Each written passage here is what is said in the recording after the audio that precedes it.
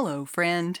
Welcome to episode 21 of Sally's Performing Arts Lab podcast. It's Halloween! And do I have a treat for you? Every day I gotta stop for a minute, think about how good my life is with you in it. Every day I wanna stop and think about you.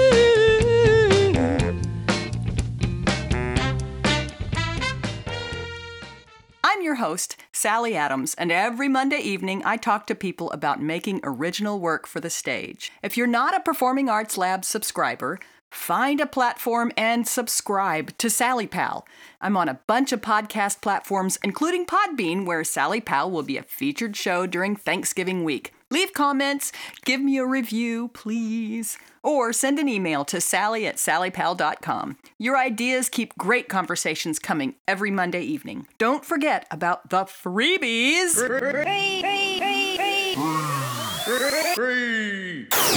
on sallypal.com/join. It's a glossary of the jobs you might need people to do for your show. It's useful, entertaining, and you can do your pop quizzes right off the pages. I'll keep building on it every month while you build your show. Today's episode features pianist, conductor, teacher, and actor Jeremy Stevens. During the show, Jeremy shares the Rachel's Challenge list. Named for Rachel Joy Scott, the first person killed in the Columbine High School shooting in 1999, the list of actions called Rachel's Challenge is based on her personal writings. The program that grew from the list works with schools to reduce harassment, bullying, and violence.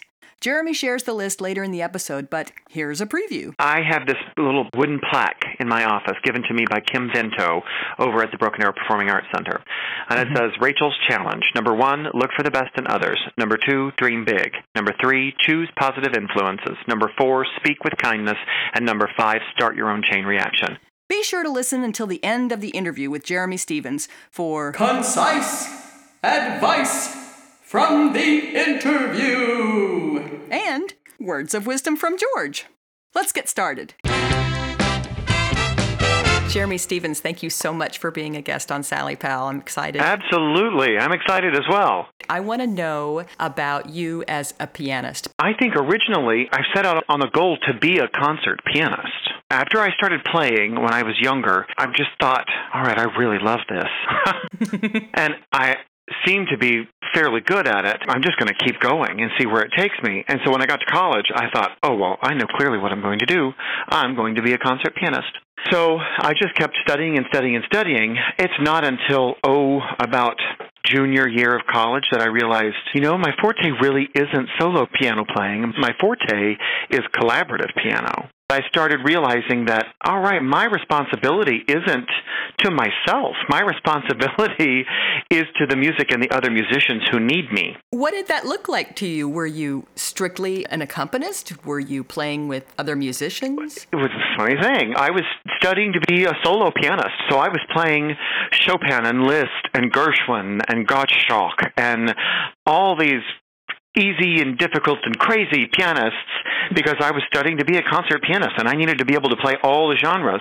And in doing so, I realized that there were people, instrumentalists and vocalists, who needed a piano player for their lessons or for their juries or for recitals. And I thought, well, I can play all their music basically by sight reading. I read such hard music that playing their music is nothing. That's what I should do. And that was my job. To play with other people. To play with other people. I got paid in cash. One family paid me in a traditional wedding garment because they didn't have American currency. And the largest one they could get, this is so funny, because I'm so tall. I'm such a big guy. The men are not traditionally as tall as I am. Mm-hmm. So in order for them to get a traditional garment big enough for me, they had to get it in the largest size possible, which also meant the roundest. So you can use it as a cover for your bed. End up using it as when we have dress-up days. Wonderful. I just thought at that moment, music isn't about me. Yeah. I decided that it wasn't about me sitting at the piano and satisfying my need. It was about me sitting at the piano and helping others satisfy theirs. Jeremy, that is you all over. I see that in everything you do, especially now that I can't listen to you play in person. I read your Facebook posts, and you are nothing if not the supreme encourager. I think for me, it's not, I don't know. I thank you for that. For me, I feel like that if I see potential, I'm a little forward with it, but I'm the person who's going to say, oh, no, don't do that. Just try it this way. No, you need to do it this more. Step out there, and I want you to do it like this. And trying to not really tell them that I know better, but more about getting them to accept their own brilliance. Because how to satisfy your own goals really is, we need to give that away. You and I are in the same camp in that way, because I see these kids who put themselves down or don't feel like they can do a certain thing when it's clear to me they have everything they need. So tell me how that feels. Tell me about the experience of a kid lighting up after, however long. I can speak to dozens of times when a student finally understands that it's not them pleasing me to perform the music the way that it's written, and it's more about them being so comfortable in performing that they now are giving that gift to the audience with me. It becomes the true meaning of passion. And when someone finally discovers that, that is their motivation for the rest of their life. That is the motivation that starts them on a completely different journey. So my daily journey in my classroom, in myself, everything that I do is based upon that idea that they have to discover their true definition of passion. And when that happens, be it either on the stage as an actor, be it as a singer, be it as a dancer, whatever it is, I feel like as a pianist, I can guide them and help them because of my love of the piano. They have something that they can relate to. Does that make sense? Absolutely. And when I'm hearing you, it's clear that you have a passion for that connection with kids and with anybody who's practicing their art. You've got the passion in the piano. And then I wanted to know more about whether or not you find yourself sometimes getting a little stuck and having to change it up. Oh, absolutely. There's a constant need to reinvent the definition of passion, the definition of motivation, the definition of recognition, contribution. To some kids, just standing on the stage with their friends in choir is their contribution and motivation for 3 years of their life. And sometimes it's the contribution of being an ensemble member in a theater cast and knowing that that is a definitive role for them, and they're perfectly happy with that. Others, it's realizing that they're happy with that, but they want more. That's when they start that redefining process. That's when I start. That me jumping back on stage, I hadn't been on stage. I'd been on the other side of it for years. The instant I stepped back on stage and got to rehearse and got to be, the whole process just totally changed for me, and it wasn't like I was performing with you on stage. It was like we were having our own little jam session, and there just happened to be 250 people in the audience. It was a blast too, and I have to mention that you and I were thrown on stage after knowing each other sort of around the edges of the theater world. You and I ended up on stage in Legally Blonde, and we were in smallish roles, and you ended up in the role of Kyle, wasn't it Kyle, the guy who delivers the UPS man, the hot UPS man? And I loved that you were hilarious. But you played so many other characters because every time somebody wasn't available for a part, Sarah would be like, Jeremy, can you jump in there? And you created something, and then we did that little professor song and dance, which I don't dance. I wish I danced, but you did great and were very patient with me. And it was just fun. It was just a playtime. It was. Really, that's what we, as teachers, that's what we want for all of our students, but no matter what age. Absolutely. We want them to have playtime. For me, getting to be on stage and watch my daughter shine, that was such a phenomenal joy. And you seeing students, I'm sure, just, that whole feeling of, this is a generation coming up. And you're not nearly as old as I am, but you, too, are in the stage of watching another generation rise. And that's exciting. It is. It's extremely exciting. I had a few of my former students. I did a one-man show about my start in the piano world. The name of that piece was? 88 Keys and Me. it really, and I had former students there, and some of them, the greatest part of that wasn't that I was up there performing, but for them to experience and then come down and afterwards and say, I had no idea, and they got to experience part of my upbringing and my childhood and then my, teenage years and then college that very few people really know because I've never told anybody. It was extremely important for me because I wanted someone younger than me to hear my story. And did you feel like in sharing that you gave them a little bit of access, like, oh, okay, he's this authority figure in front of me now who can do anything, but maybe once upon a time he was like me? Oh, absolutely. I wanted them to see me in my vulnerable state. I wanted them to see me when I was intimidated by everyone. I'm not that way now. As a matter of fact, I think I'm probably intimidating.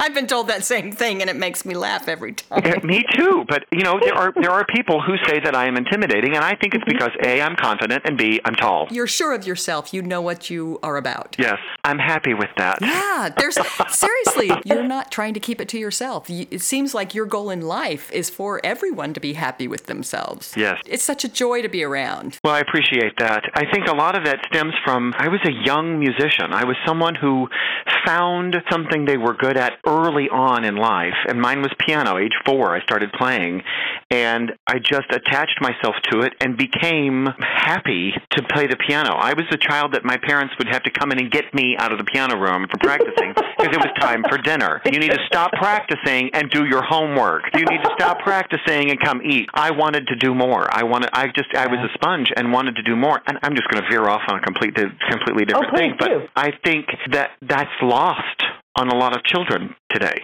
I think the idea of finding a passion, and becoming that much of a receptacle for whatever it is it's giving you, we've divided it into, here's your electronic device, and here are your core subjects that you have to have, and I need you to have them all done by the time you're a 10th grader. And not saying that core subjects aren't required or necessary, because they are, but for me, I don't know. I just felt like I had so much more creative freedom as a child. I got to do band and choir all the way through high school, junior high and high school. I got to participate in the drama productions. I got to participate in pretty much anything I wanted to do that was free. Because my parents were teachers. With what I'm seeing as a high school teacher, what I'm seeing is a lot of parents just placating their child to finish. Not be happy, not be creative, just finish. And that's not really accomplishing the goal of using your brain. That's not really accomplishing the goal of that final layer of, what is that, Bloom's taxonomy, that creating idea. Yes. We're not at that point. I don't even know that we're making it to the 4th level of evaluating. We're regurgitating. One of my comments has always been, as an arts teacher, is that you have an opportunity here to teach kids how to be discerning in their learning. Because we have a model of the sage on the stage, I'm going to say this and then you'll regurgitate it on the test. And we lose all of the discussion or the seeking and the discovery. Yep. Yeah, there's no encouragement on the journey or the process. And rehearsal is a process. Oh, yes. There's a whole insistence on doing it right, but no one's telling them that it's okay to make a mistake to get it right.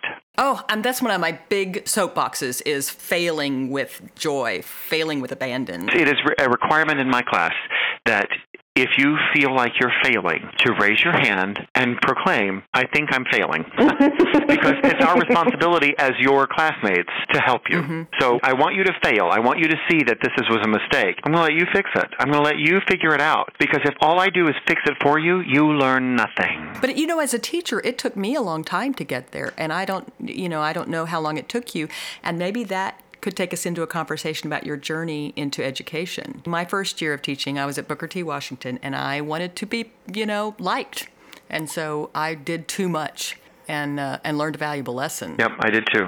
I had come from the private sector. I had worked retail for many, many, many years, and then I taught lessons at Sades when they built that new South location. Their piano gallery, they built music studios in the back, and at one point I taught 86 lessons a week. That's a lot. Yeah. Well, I had to eat while they played or sang, or I had a journal, and I had to write down who was playing what or singing what time they were, and how far they had accomplished in whatever method book or whatever recital soloist book, whatever, because I would forget because there were so many. Sure. Oh, my gosh. One of my students had come in and said, "Hey, there's a choir job at Union that is available. You should apply for it." And I said, "Oh, I don't have any public school classroom experience in Oklahoma. Like, the only idea of school that I have of training is I substitute taught band in Texas, and I hated it."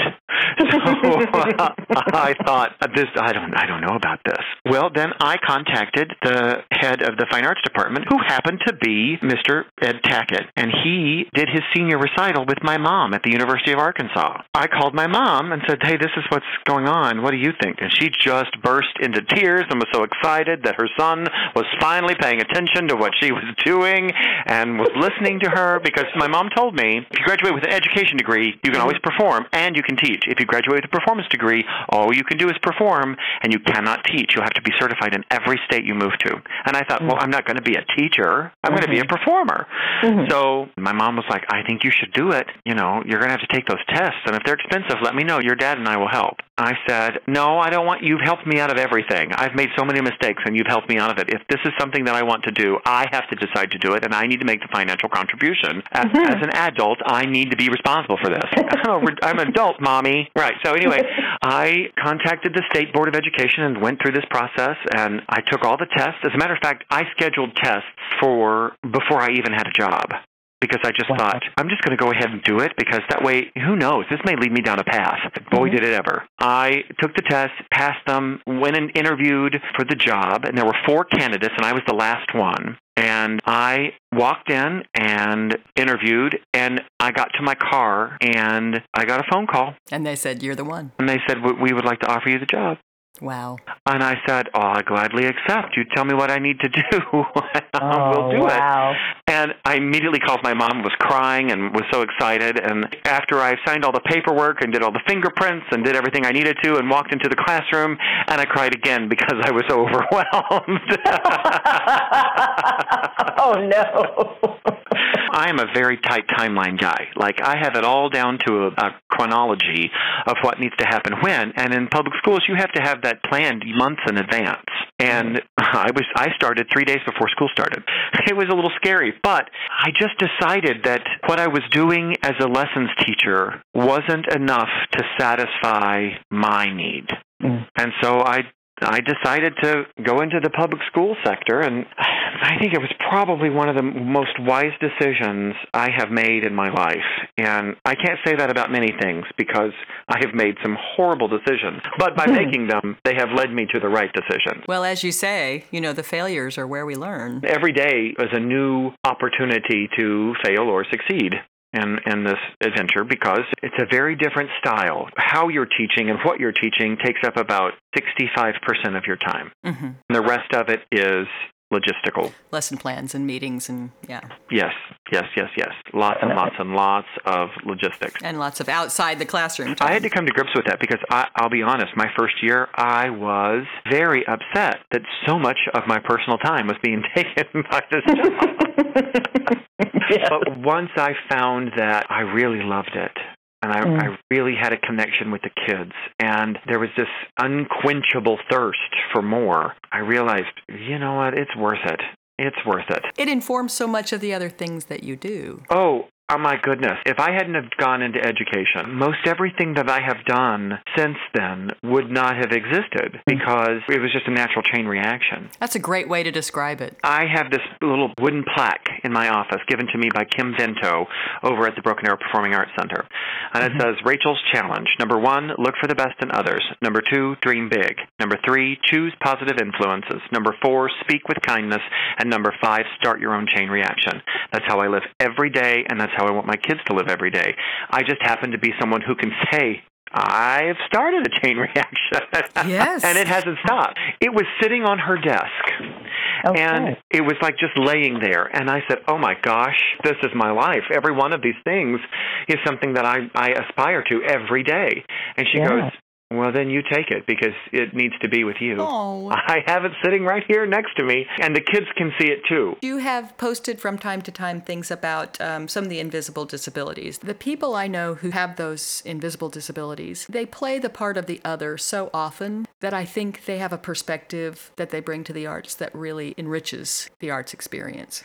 I agree. I have struggled with depression for many, many years, and it was debilitating at some point where I didn't know why I was crying. I didn't know why I was upset. I didn't understand why things were going this way. I didn't understand why people didn't understand what I was talking about. I would get so frustrated that sent me spiraling, and I felt like that in order for me to survive in public, I had to become a character, and that saved me. My training in college for theater saved me. Wow. If I hadn't have had that experience of knowing improvisation and knowing how to attach myself to a character or a character to myself, because those are two different characteristics, I don't know where I would be. You know, it was difficult for me growing up because I'm a very literal, precise person, which is very weird for a creative sort. Yeah. I couldn't express how I was understanding what people were saying. Sometimes when I speak, even now at 42 years old, I will say something and someone will get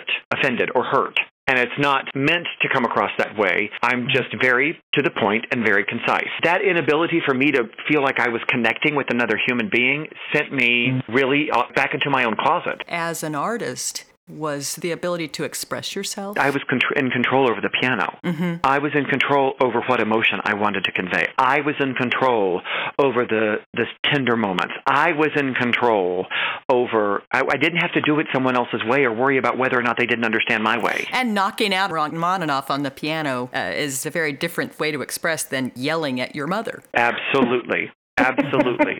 Absolutely. You know, and there were moments where that was my yelling. That was my, I'm upset, and this is how you're going to hear it and deal with it. And my mother, who was a elementary music teacher for 31 years, she read me like a book. And she knew he's just going to go in there and he's going to play that piano and it's going to be loud and I just need to deal with it. And I'll ask him about it at dinner. How lucky for you. Oh my gosh. There was only maybe one moment in my life where I thought, I hate my parents. Only one? Well, you can say one because it was multiple years, but it was one collective. Because, I was a teenager and I thought my parents were stupid. When I came out of the closet, they didn't understand and I didn't understand. Well, I say they didn't understand. My mother knew very well. She just retreated into her closet, I suppose. She wanted her son to be happy and not strained with a life that she knew was going to be trouble. Yeah. And she didn't know how to express that. Of course, she immediately turned to, we need to have counseling. We need to pray the gay away. We need to, whatever we need. She did all that. And I retreated away from her. And I didn't speak to her for almost 2 years. Yeah. That was the hardest 2 years of my life. And I feel like that, number one, I am a mama's boy. I will try everything in my power. Even at 42 years old, I do everything I can to please my mama. She formed me. You know what I mean? She took me when I was what I called an outcast, and she taught me that that's what you want. Why in the world would you want to be like everyone else? You want this creativity. You want this individuality. You want all of this. Yes, it's going to be difficult. This is how creatives live. You're going to have to understand that someone who has this much artistry and creativity and music coursing through their veins, you will not get along with everyone. You will not please everyone. And you have got to continue your journey regardless of whether it pleases people. Yeah. I was 16 years old and hearing this from my mother, and in my head I'm like, what is she talking about? But you know now. I know now. And do you find yourself making similar speeches to your own students? Oh, yes, I do. I said that today, as a matter of fact. I just opened my mouth and my mother fell out. That's all part of growing and learning to fail with aplomb. Yes, that is so key. I just said this today to the kids practicing for Allstate. I want you to fail. I want you to make a mistake in that music, because once you see, I missed that rest right there. Yep. If you're focused on it, you're not going to miss it again because you missed it. We want that. That's growth. That's the process of learning. And it's like the moment when you're performing and you screw up big time in front of an audience and you have to say, okay, I didn't die. I approach it from the standpoint of being a teacher, middle school or high school teacher, even teaching adults. There was a time where, I was doing 6 productions a year.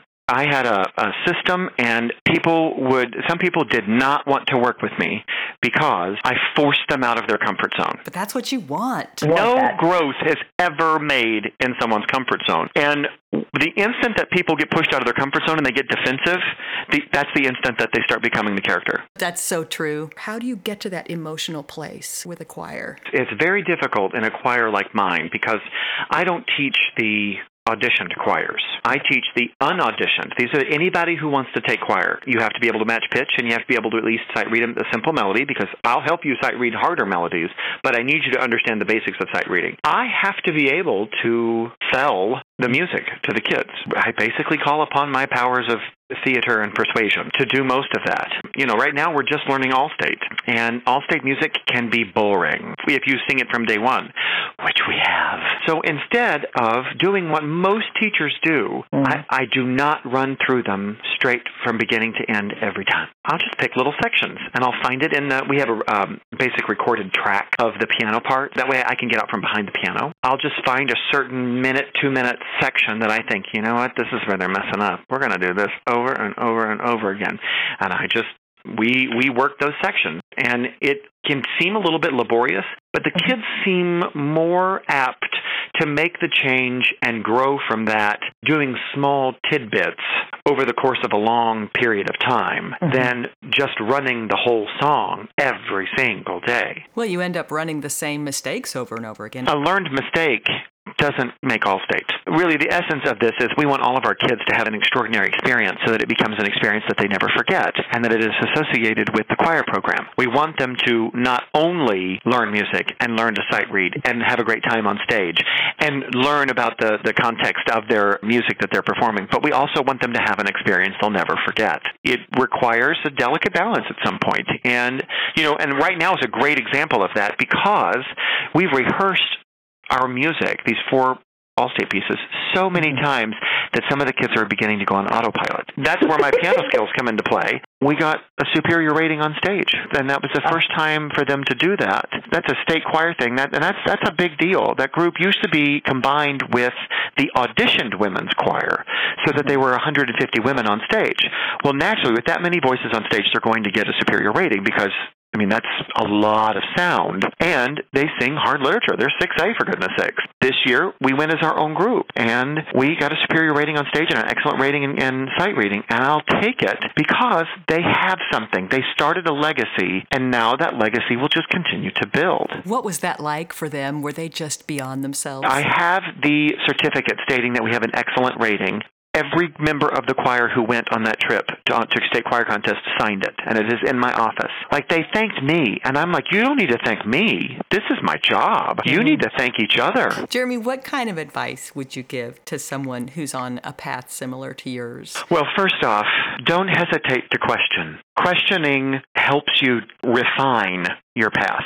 We have a tendency to believe that questioning gives you hesitation or pause, and quite frankly, it should. Don't let that stop your journey. You keep going, and you question, and you shake things up, and you piss people off, and you make people happy, but just keep going. A creative journey never fully stops.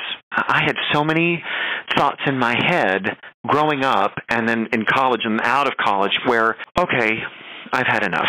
And then something would happen, and I would be like, oh, well, I clearly am not done with this yet. I need to continue pushing. I have a tattoo on my right forearm that I got last December. And it is a treble clef staff with kind of a dandelion object, but the fuzzy part of the dandelion are quarter rests. And where the staff hits the dandelion, the quarter rests have now jostled loose as if someone had blown that dandelion. And so I have quarter rests rising up my forearm. The staff also goes into wisps of wind. And what that reminds me is, in music, a rest means that the music continues and you just pause. That's gorgeous. First off, it's okay to pause. And number 2, let the music take you. Don't you take the music. That is a wonderful place for us to wrap up. I'm so blessed to have been able to talk to you today. Thank you so much. Oh, it was wonderful. Oh, my gosh, Sally, it was wonderful.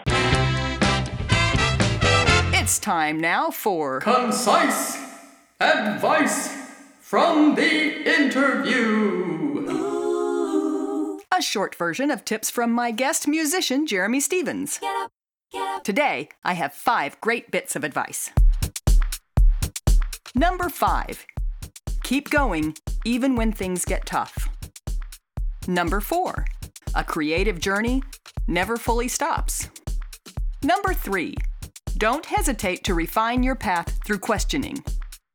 Number 2, it's okay for the musician to pause because the music continues. And the number 1 piece of advice from choral conductor Jeremy Stevens, find your passion and pursue it. That's it for concise advice from the interview. Next week, you'll hear my interview with spoken word artist and George Washington University student David Colo.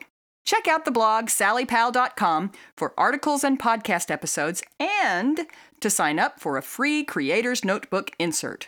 Thank you for sharing, subscribing, reviewing, joining, and especially, thank you for listening. I encourage you to pursue your dream to have your original work on the stage in front of a live audience. It's scary, but not Halloween scary. And I'll be here with advice, encouragement, and a growing community of people like us. If you like Sally Pal, a new podcast goes out every Monday evening. Thanks again for listening. I'm Sally, and this is Sally Pal. The P-A-L in PAL stands for Performing Arts Lab. Now, I have one bit of wisdom from George, my husband, the coolest guy on the planet. George, what's your wisdom for today? If you have your health, you have everything. Well said, George. Well said. Excellent advice indeed. Remember, all the performances you've seen on stage once lived only in someone's imagination. Now, it's your turn. If you're downloading and listening on your drive to work, or falling asleep to my sage wisdom like my sister does, let me know you're out there. I want to help you create original shows for a live audience. Let's do it together. Be faithful friend, for God is kind, and she knows how we pray. And if we keep an open mind, then God will light the way, light the way, light the way. Every day I gotta stop for a minute, think about how good my life is with you in it. Every day I wanna stop and think about you. Every day I gotta stop for a minute, think about how good my life is with you in it. Every day I wanna stop and think about you.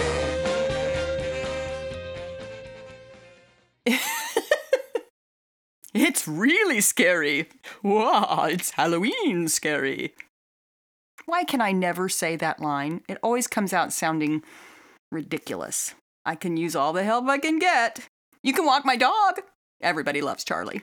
Be sure to share with your friends that you think might be interested and give me a review. Even if you don't like it, let me know what I'm doing wrong. No, go for it. What all can you do?